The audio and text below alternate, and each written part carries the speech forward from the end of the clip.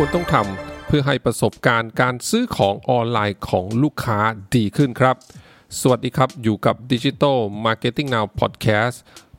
ที่จะคอยอัปเดตข่าวสารเกี่ยวกับ Digital Marketing ให้คุณทุกเช้านะครับอยู่กับผมเบิ้ล ณรงค์ยศครับวันนี้มีข้อมูลมาจาก Facebook for Business นะครับซึ่งเป็นข้อมูลเกี่ยวกับ Best Practice นะครับในเคสนี้เขา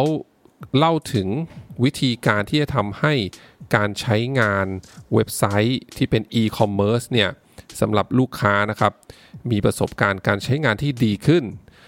นะครับแล้วก็อันนี้ก็อย่างที่บอกครับเจาะจงเป็นสำหรับเว็บไซต์ที่สามารถที่จะปิดการขายได้เลยนะครับก็คือเป็น full e-commerce เว็บไซต์นั่นเองนะฮะเรื่องของเรื่องก็คือเวลา Facebook ต้องส่งทราฟฟิกนะเวลาที่เราทำ Facebook Ad Campaign เนี่ยแล้วก็ต้องส่งทราฟฟิกไปที่เว็บไซต์ e-commerce เนี่ยมันมีหลายปัจจัยในฝั่งที่เป็นเว็บไซต์ e-commerce นะครับที่จะทำให้ลูกค้าหรือว่ากลุ่มเป้าหมายเนี่ยไม่ไปจนถึงขั้นสุดท้ายในการสั่งซื้อของหรือว่าที่เรียกว่าไม่ได้เกิด conversion จริงนั่นเองนะครับดังนั้นเนี่ย Facebook ก็เลยอยากจะแนะนำธุรกิจแล้วก็แบรนด์ว่าเวลาที่ทำเว็บไซต์ e-commerce เนี่ยควรจะต้องมีอะไรบ้างที่จะทำให้การใช้งานนะครับของลูกค้าเนี่ยดีขึ้นง่ายขึ้นแล้วก็มีประสบการณ์การใช้งานโดยรวมที่ดีนะครับข้อแรกครับเขาบอกว่าเว็บไซต์เนี่ยควรจะต้องเป็นโมบายเฟรนลี่นะฮะก็คือสามารถที่จะดูแล้วก็ใช้งานผ่านบนมือถือเนี่ยได้อย่างง่ายดายนะครับเขาบอกว่าจริงๆแล้วเนี่ยไม่ใช่แค่ต้องเป็นโมบายレスปอนซีฟนะคือเป็นโมบายレスปอนซีฟก็ดีแต่เขาบอกว่าจะให้ดีกว่านั้นก็คือเป็นโมบายเฟิร์สเลยนะครับก็คือเว็บไซต์เนี่ยออกแบบมาสำหรับการเข้าใช้งานผ่านมือถือเป็นหลักเลยนะครับอันนี้เนี่ยเป็นข้อแรกเพราะจากแน่นอนจากสแตททั้งหลายนะครับทั้งของ Facebook เองทั้งของ Google เองแล้วก็สแตทที่ภาคธุรกิจนะฮะเก็บเองเนี่ยผ่าน Google Analytics เนี่ย 80-90% นะฮะของทราฟฟิกที่เข้ามาในเว็บไซต์เนี่ยส่วนใหญ่เป็นผ่านมือถือครับดังนั้นเนี่ยจึงเป็นที่มาว่าภาคธุรกิจแล้วก็แบรนด์เนี่ยก็ควรจะต้องออกแบบเว็บไซต์แบบที่เป็น Mobile First นะครับหรืออย่างน้อยๆก็ต้องเป็น Mobile Responsive นะฮะเมื่อเข้าผ่านมือถือแล้วเนี่ยสามารถดูได้โดยง่ายการหาข้อมูลก็หาง่ายนะครับการกดเช็คเอาท์ต่างๆนะฮะ Add to Cart ต่างๆเนี่ยผ่านมือถือเนี่ยสามารถทำได้โดยง่ายไม่มีบั๊กนู่นนี่อะไรที่ทำให้ก่อความรำคาญกับลูกค้าแล้วก็กลุ่มเป้าหมายนะครับอันนี้เป็นข้อแรกที่ Facebook แนะนำไว้นะครับข้อ2ครับเขาบอกว่าเว็บไซต์เนี่ยควรจะมีขั้นตอนในการเช็คเอาท์เนี่ยโดยมีการคลิกที่น้อยที่สุดเท่าที่จะทำได้นะฮะเขายกตัวอย่างแบบนี้ครับสมมุติว่าเวลาที่กลุ่มเป้าหมายเนี่ยเข้าไปที่หน้าที่จะกดสั่งซื้อละแล้วก็จะเช็คเอาท์ของนะฮะจะเข้าขั้นตอนจ่ายเงินแล้วเนี่ยเขาจะต้องมาเจอขั้นตอนอีกมากมายเลยทีเดียวกว่าจะไปถึงหน้าเช็คเอาท์ได้เนี่ยเท่ากับว่าเขาจะต้องกดเป็น10คลิกเลยนะฮะดังนั้นเนี่ยเขาแนะนำว่าให้ขอข้อมูลเท่าที่จำเป็นให้น้อยที่สุดเท่าที่จะน้อยได้นะครับเพราะว่าเวลาที่เรามีขั้นตอนการคลิกขั้นตอนการเช็คเอาท์เนี่ยเยอะจนเกินไปเนี่ยก็จะทำให้กลุ่มเป้าหมายเนี่ยอาจจะขี้เกียจกดต่อแล้วก็ไปดูเว็บไซต์อื่นเว็บไซต์ของคู่แข่งแบบนี้เป็นต้นนะฮะที่มีขั้นตอนมีประสบการณ์ในการใช้งานที่ดีกว่านะฮะดังนั้นเนี่ยจึงสำคัญมากๆว่าขั้นตอนก่อนจะเช็คเอาท์เนี่ยนะฮะอยากจะให้สามารถทำได้โดยที่กดเพียงไม่กี่คลิกเท่านั้นนะครับข้อ3ครับต้องดูนะฮะว่าเว็บไซต์ของเราเนี่ยโหลดเร็วแค่ไหนนะครับอันนี้ผมขออนุญาตไปอ้างอิงของฝั่ง Google นะ Google บอกว่าในปี 2020 เป็นต้นมาเนี่ยจริงๆแล้วเนี่ยโดยเฉลี่ยนะเว็บไซต์ e-commerce เนี่ยควรจะต้องโหลดได้ภายใน2วินาทีนะครับเพราะถ้านานกว่านั้นเนี่ย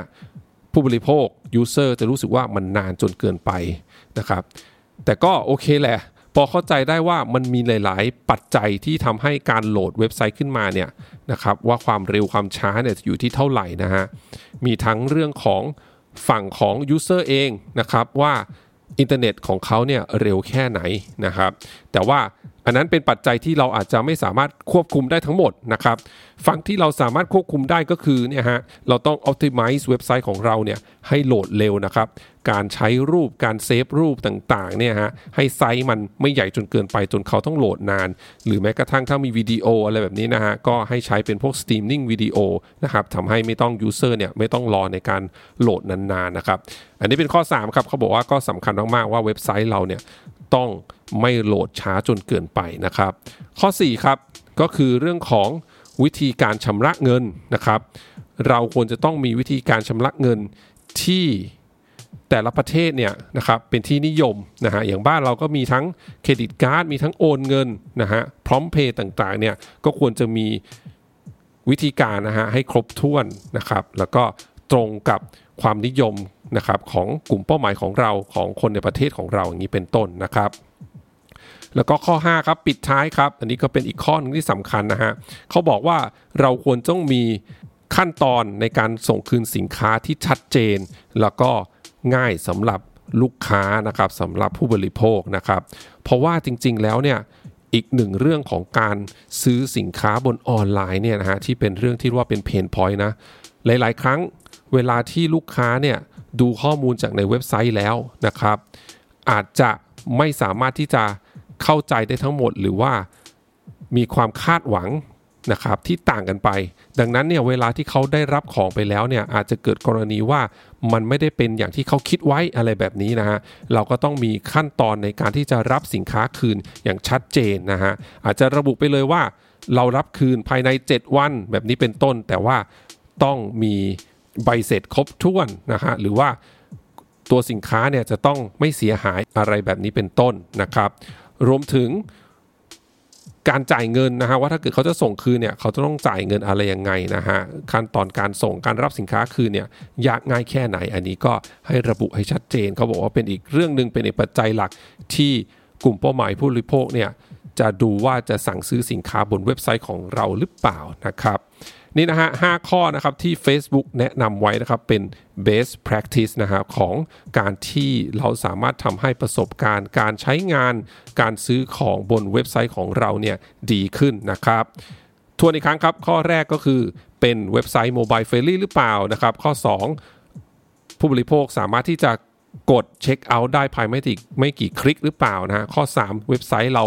โหลดเร็วพอหรือเปล่านะครับข้อ4นะฮะมีขั้นวิธีการชำระเงินนะครับตามความนิยมของกลุ่มเป้าหมายของเราของลูกค้าของเราของคนในประเทศของเราหรือเปล่านะฮะแล้วก็ข้อ5นะครับขั้นตอนในการส่งคืนสินค้าเนี่ยเป็นอย่างไรบ้างนะครับขอบคุณทุกท่านมากที่รับฟังครับเดี๋ยวพรุ่งนี้เป็นเรื่องอะไรฝากคอยติดตามกันนะครับสำหรับวันนี้สวัสดีครับ